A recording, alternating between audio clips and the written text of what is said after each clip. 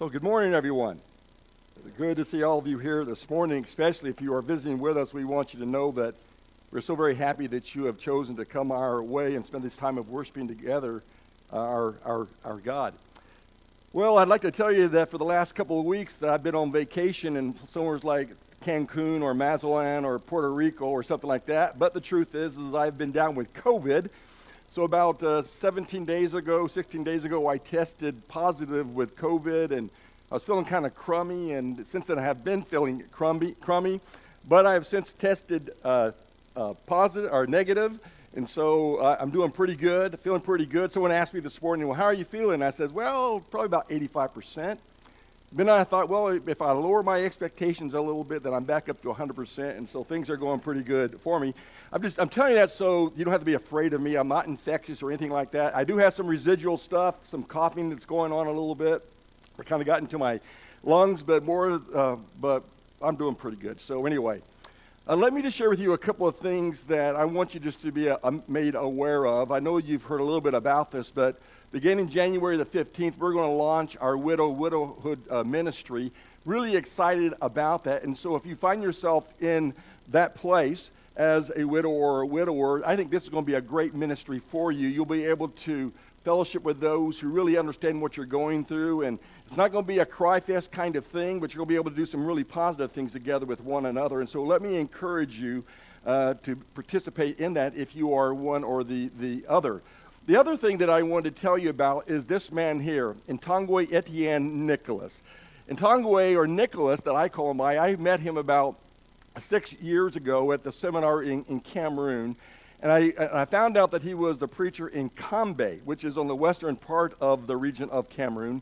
And he is just an incredible man. I've been watching him over the years. I've been communicating with him through Facebook and email and things like that, and he's a wonderful person. And so I introduced him to the eldership, and we decided that we're going to start supporting him beginning this January as a native missionary. He's a great guy. He's a graduate from the school at Watutu. It's a satellite school for Bear Valley, if you will, and so he graduated from there. He serves the Kambe congregation as well as several prisons.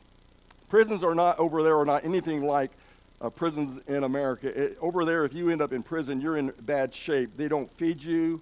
They don't clothe you. If you eat, it's because of your family or friends bringing you food. If you're clothed, the same reason. They give you a mat to sleep on. They give you water to drink, and that's it. And so he goes there on a regular basis. And this picture that you see behind me is a picture of him just as he left the Mabanda prison. And so he's going to be a great person to support. I just wanted you to know about that, along with some of the others that we have been talking about. So, several years ago when newspapers were much more popular, there were comic strips, and people would read what we'd call the funnies. And one of the comics that was there was Calvin and Hobbes. Calvin was a little boy who had an imaginary friend that he called Hobbes, who was a Bengal tiger. And they oftentimes would have conversations with one another. And the thing that always struck me about Calvin and Hobbes was they'd always come out with some kind of life lesson for us to get.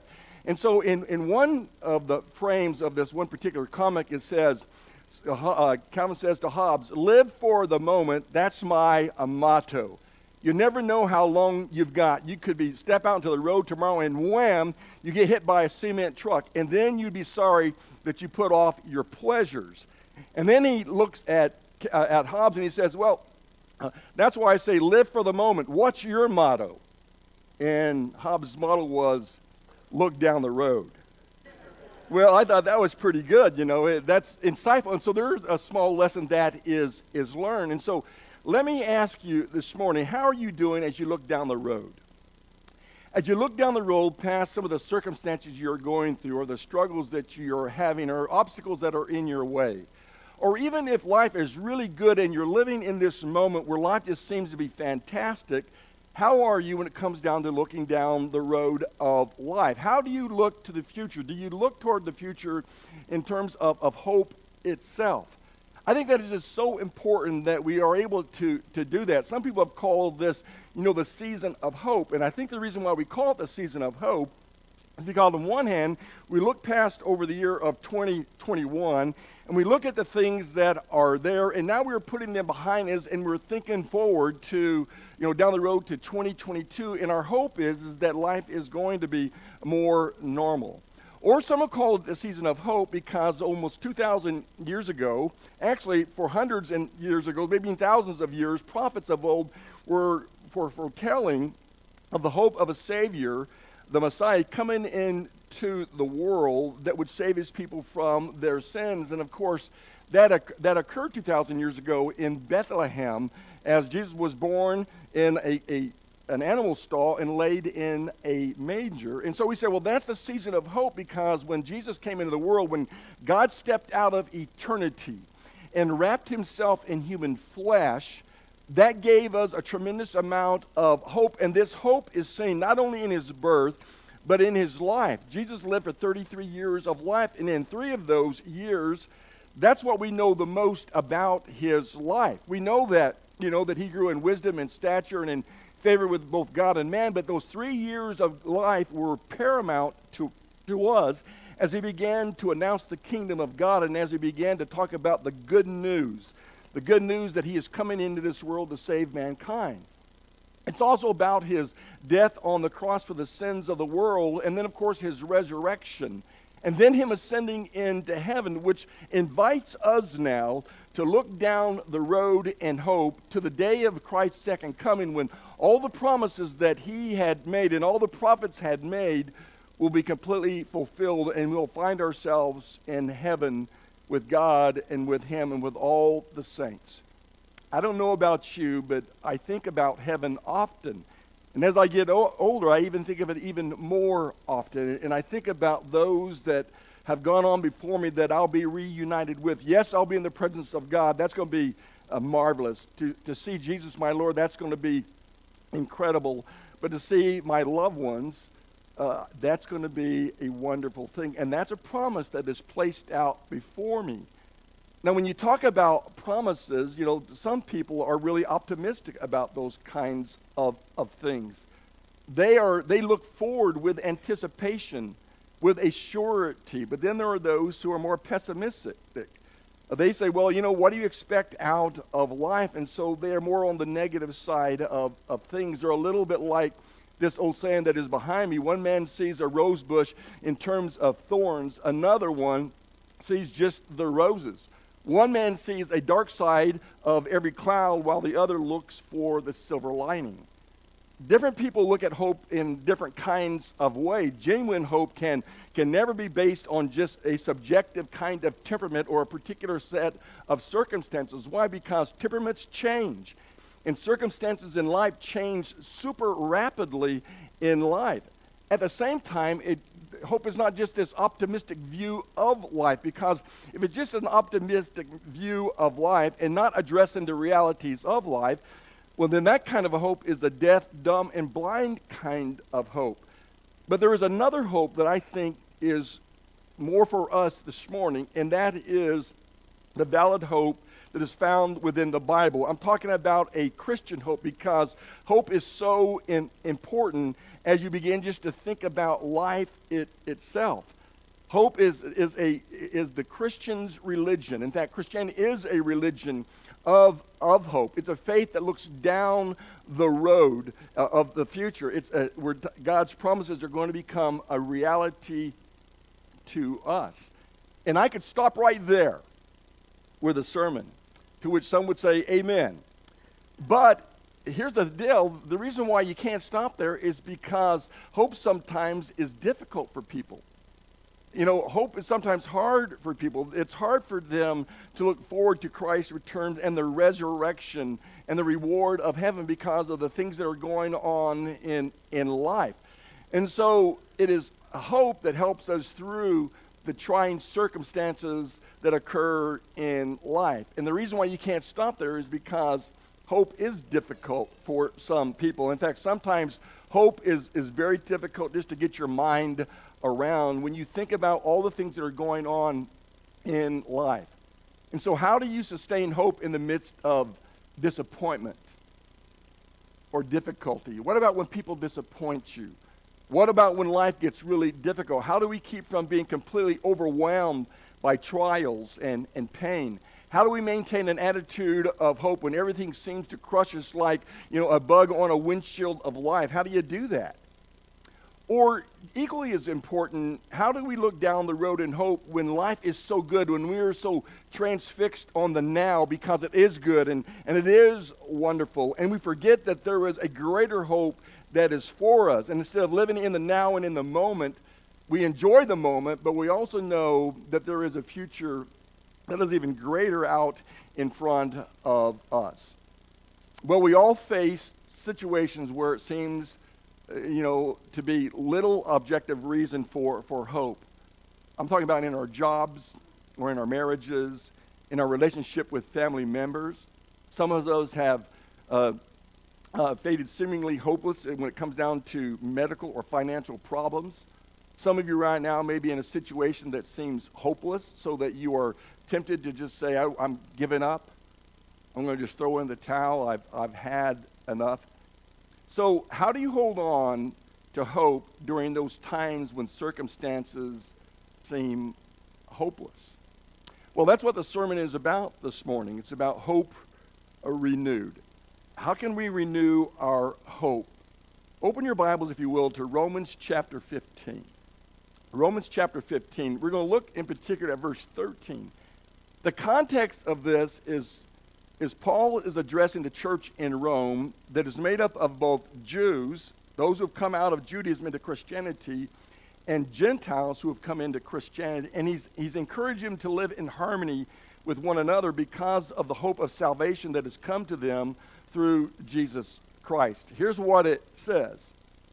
I pray that God, the source of hope, will fill you completely with joy and peace because you trust in him. Then you will overflow with confidence or confident hope through the power of the Holy Spirit. That's an incredible section of Scripture when you think about it. But here's the deal, what is it? What is hope? Well, let's kind of, deal with this idea that how sometimes we look at hope. Because hope is not always seen the same. There is a Christian hope, and then there's a hope that's out there in the world. And because of the way the world oftentimes look at hope, we have somewhat taken that hope and we have weakened it to the point that maybe we don't understand the deepness or the depth of Christian hope or biblical hope. So in one sense, when we look at hope in the world, they look at hope in terms of just wishful thinking. Wishful thinking is a formation of beliefs based on what we might imagine or is pleasing to us. I hope it snows for Christmas. Or I hope that I hit the jackpot. I'm going to play the lotto, or Powerball, and I hope that I'm going to hit the big one, even though it's like 1 in 292 million chance that it's going to happen. I hope that that's going to happen. I hope that the Broncos win today. I hope the Dallas Cowboys lose. It's kind of a wishful thinking kind of hope. Unless you're a real Dallas Cowboy, then you switch those things around there. But it's kind of a wishful kind of thinking. But biblical hope is not like that. When you talk about biblical hope and you talk about just the word itself, it means a confident expectation. The sure expectation of what is sure. It's sure anticipation of something. It's not a wishful thinking kind of thing. When we talk about heaven, we're not wishing for it. We have a sincere hope that that day is coming for us and that Jesus is coming back again. That's the kind of hope that we're talking about. And so how can I thought about how can I illustrate this to you so you kind of get what I'm thinking of. Well, let's take a little child on Christmas Eve. The next morning is going to be Christmas, but it's Christmas Eve, and they have a hope. They have a hope that this present, this toy, or this item that they've been wanting more than anything, that they've told their parents about, that maybe they told Santa Claus about at the mall, it's this hope that they have out there. They're hoping to get this toy, but it's not a sure thing unless they peeked when mom and dad was away. And there's been a present put under the tree. It's not a sure thing. It is a wishful kind of thing. But there's another hope that is more sure. And that hope that is more sure for that child is that there is an sure expectation and anticipation of the morning. That's a sure thing. I'm talking about Christmas morning. The child goes to bed on Christmas Eve and they lay down and they have, sugar plums dancing in their head. They're so excited that they can hardly fall asleep. And the reason why they have a difficulty falling asleep is because of not expectation, but anticipation. Anticipation of what? Anticipation of the morning, with a hope that they're going to get what they wanted. But it's not a sure hope. But that morning is a sure thing. That's what I'm talking about when I talk about hope. I'm talking about this, not yearning for an uncertainty, but of a confident anticipation or expectation of something that will indeed come. I'm talking about you can see it down the road. You're looking down the road in the future and you know that it's a hope that is sure.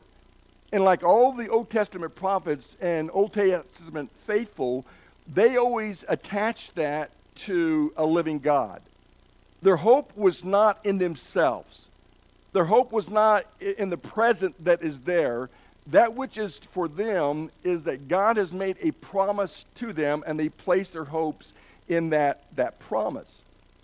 That's what biblical hope is. Biblical hope is a matter of trusting that God's promise is greater than my predicament. It's greater than my circumstance.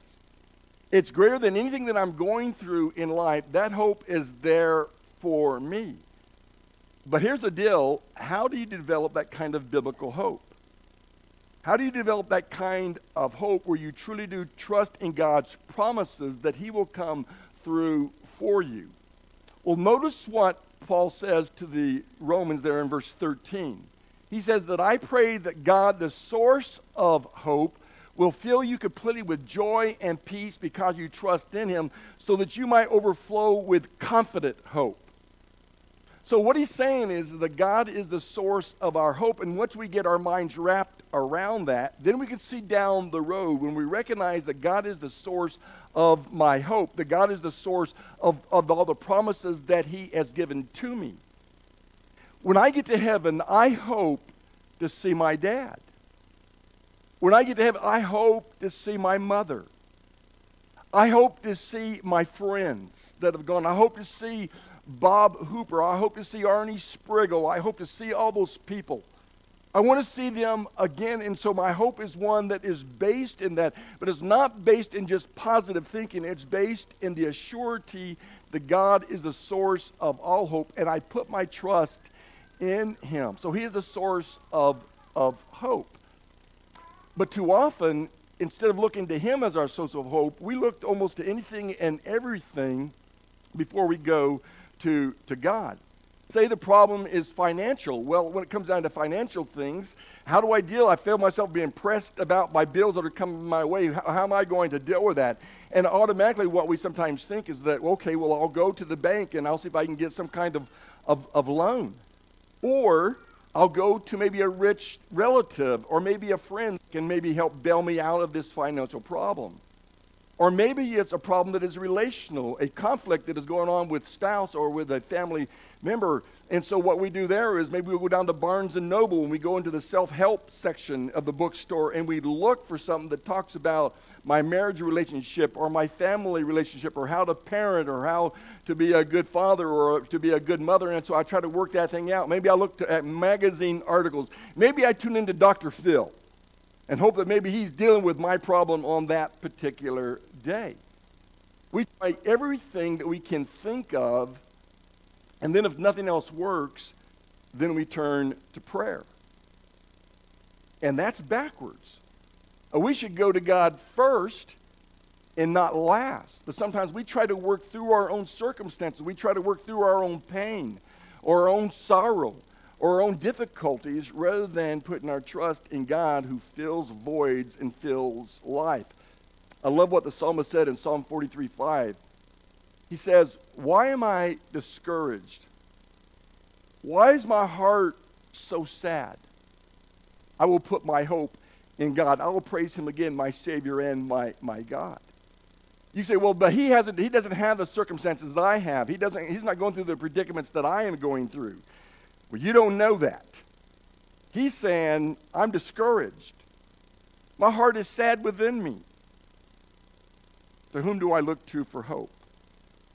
With surety, anticipation that he is going to keep his promises. And he says, I'm going to do that. I'm going to place my hope in God.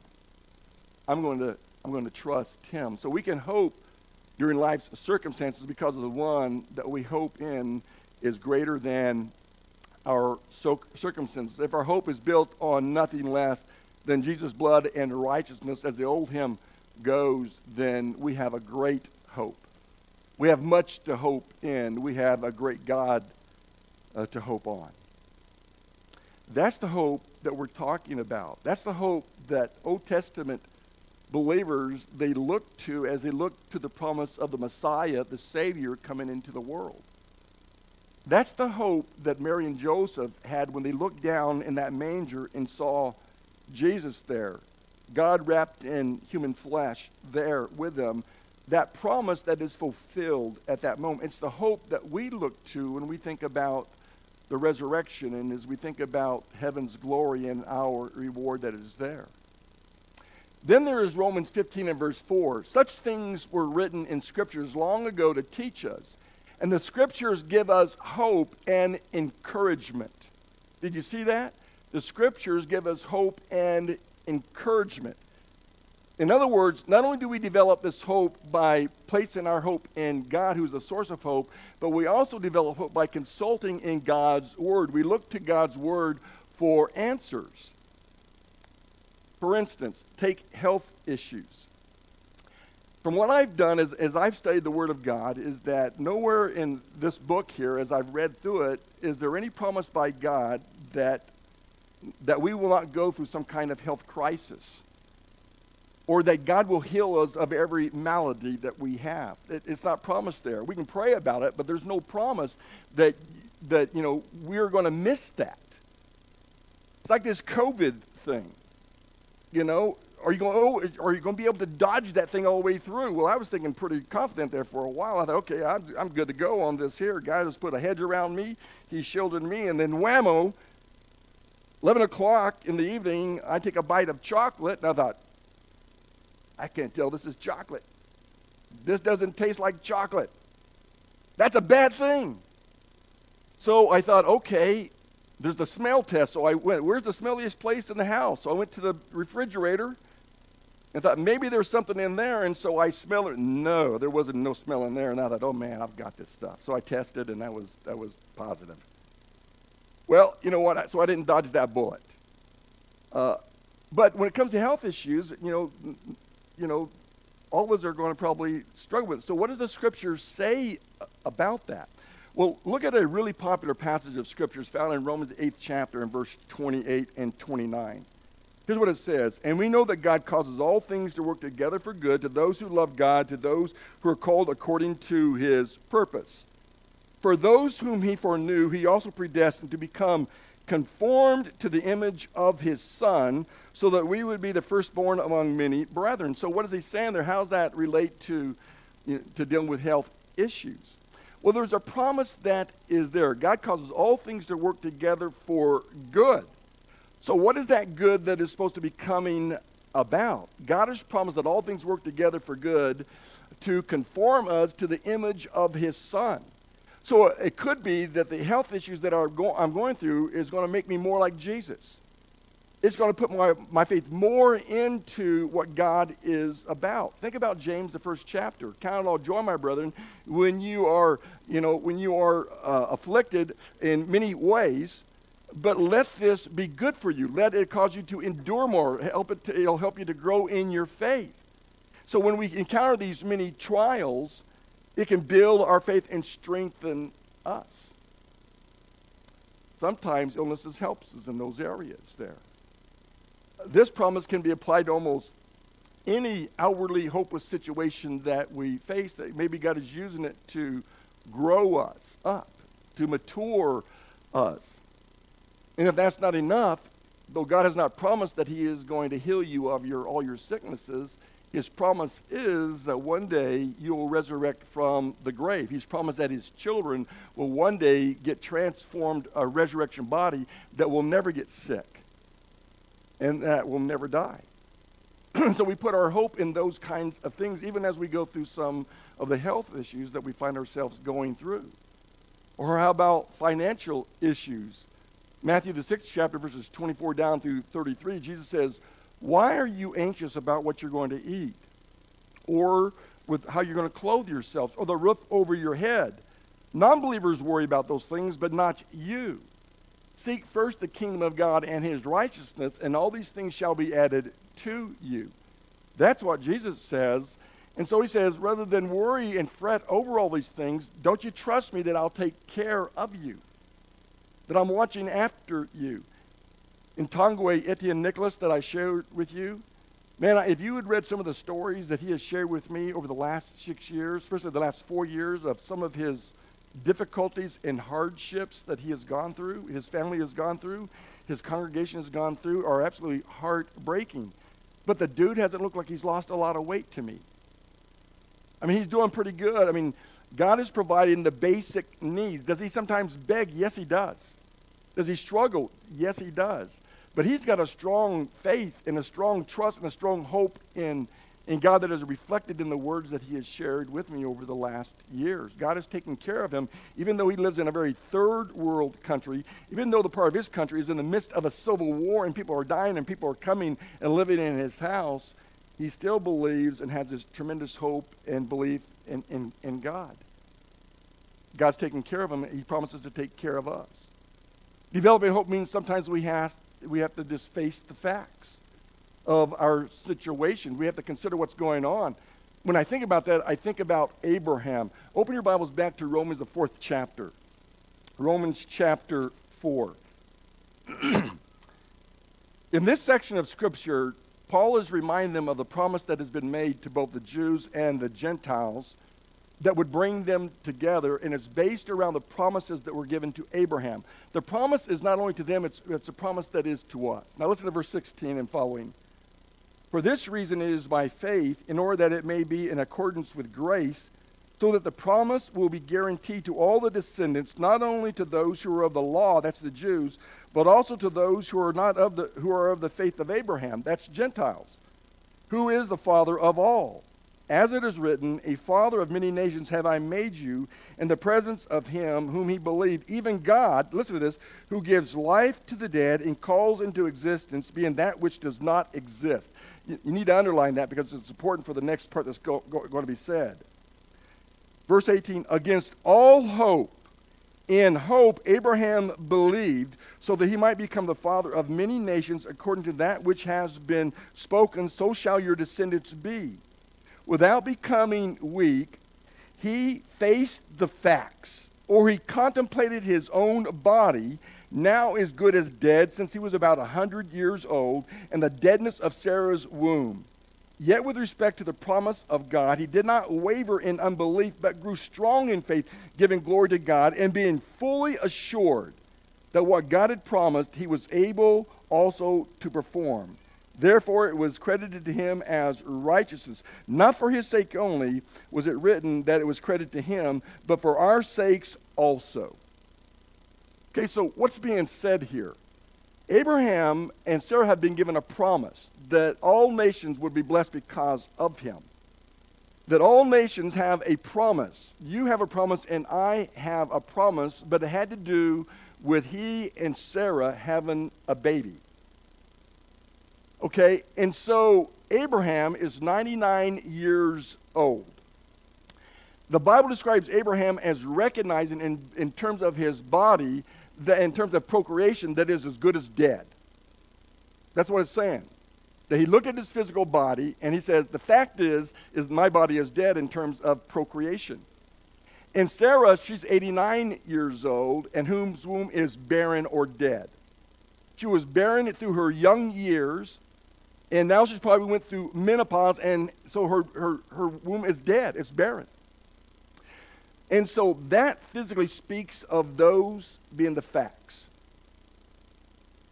Where am I going with this? Well, it is not faithlessness to consider the facts. It's not unspiritual to carefully consider circumstances. But look how Abraham did it. He came to the correct conclusion that from a human's perspective, there was no way that he and Sarah were going to produce a child in terms of the physical facts as they were. And so in the midst of this worldly hopelessness, Abraham was able to develop that kind of biblical hope that led him to believe in God. In other words, when you look at verse 17, it says there that, God is able to bring back the dead and to create things that don't even exist. He's able to do that. And that he is even able to take the deadness of a womb or the deadness of a seed and make it alive. So even though Abraham couldn't bring back to life the deadness in his body, God could.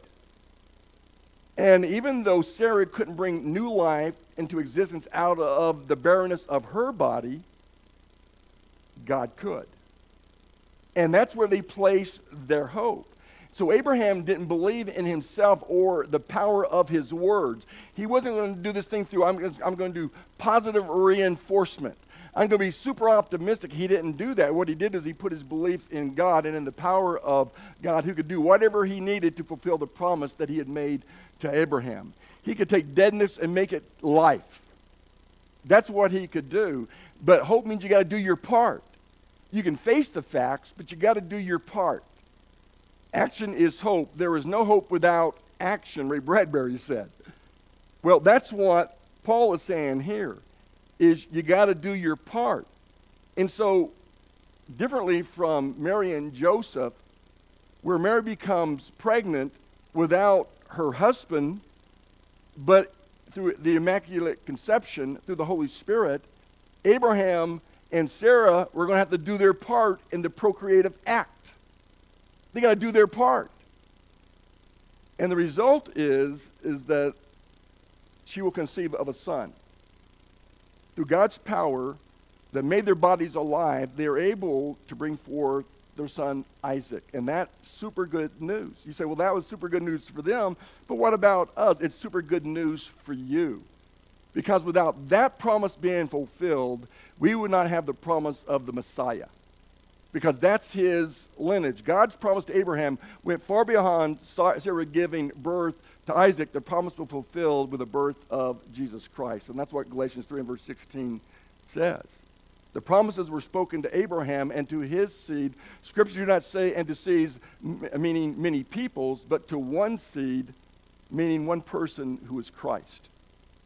So Abraham was given a promise, but it's really fulfilled not only in Isaac, but it's completed and completely fulfilled in Jesus coming to this earth, like I said earlier, stepping out of eternity and being wrapped in human flesh and being born in an animal stall and being laid in a manger, to grow up with wisdom and stature and favor with God and man, to live his life, to die on the cross for the sins of the world, to resurrect to give us hope with the promise of his return. That's all super good news, and that's why the message is just so encouraging to me whenever we face circumstances and situations that we sometimes find ourselves in. So this morning's message is really good for us when we face those kinds of things. When we understand that biblical hope is a matter of trusting God's promises, that they're greater than my predicament, then we're way down the road there. So hope is not yearning for something uncertain, but it's a confident anticipation and expectation of something that will indeed come. Hope is based in fact that God loves you. Hope is based in the firm conviction that God cares for you. Hope is based in a final assurance that God wants to be with you. Hope. What is your hope? Or where is your hope today? Is it wrapped in the expectation of a gift under a tree? Or is it lost in the darkness that surrounds your life? What's your model for life? Do you live in the moment, or do you look down the road to Jesus, our living hope? I guess I'm saying to you is that the hope that Jesus claims is one that is available to all of us. But you gotta you got to accept the gift. It's kind of like the anticipation of Christmas morning. And for all you young people, you've given your folks the list, or you've talked to Santa Claus or something, or you've told your husband or your wife what you want. And there is that anticipation, and then you get there and you open the gift, but it's no good if you don't claim it, if you don't accept it. And it's the same way with this hope that Jesus promises to us. And when we accept that gift, regardless of the circumstances, then God is going to be with us. He'll be with us in the beginning to the end and every point in between. And that's living with Christ in hope. I love this passage as I sincerely close. For I know the plans that I have for you, declares the Lord. Plans to harm you and not, plans to prosper you and not harm you. Plans to give you hope and a future. That's the hope that we have. When you think of Christmas morning and you think of the birth of Jesus and all those things, that is such a beautiful, comforting scene in our minds, isn't it? But I want you to know that baby was born to die on the cross for your sins, to give you a living hope that you can trust in, that goes far beyond this life into eternity itself. And it's a hope that's offered to you in Jesus' name as you come into a relationship with him. So I hope you will think about those things as we think about Jesus and the hope he provides for us. And if you need to respond to the message in any way, that you're not a Christian, you'd like to become one today, to be immersed in Christ for the forgiveness of your sins, so that you might have that hope, then you can do so this morning. Or if you're a Christian and maybe you've just been really struggling with what's going on in your life and you'd like us to pray with you, we'll pray with you to a God who is our surety of hope. Whatever your need is, won't you come while together we stand and sing and give you opportunity.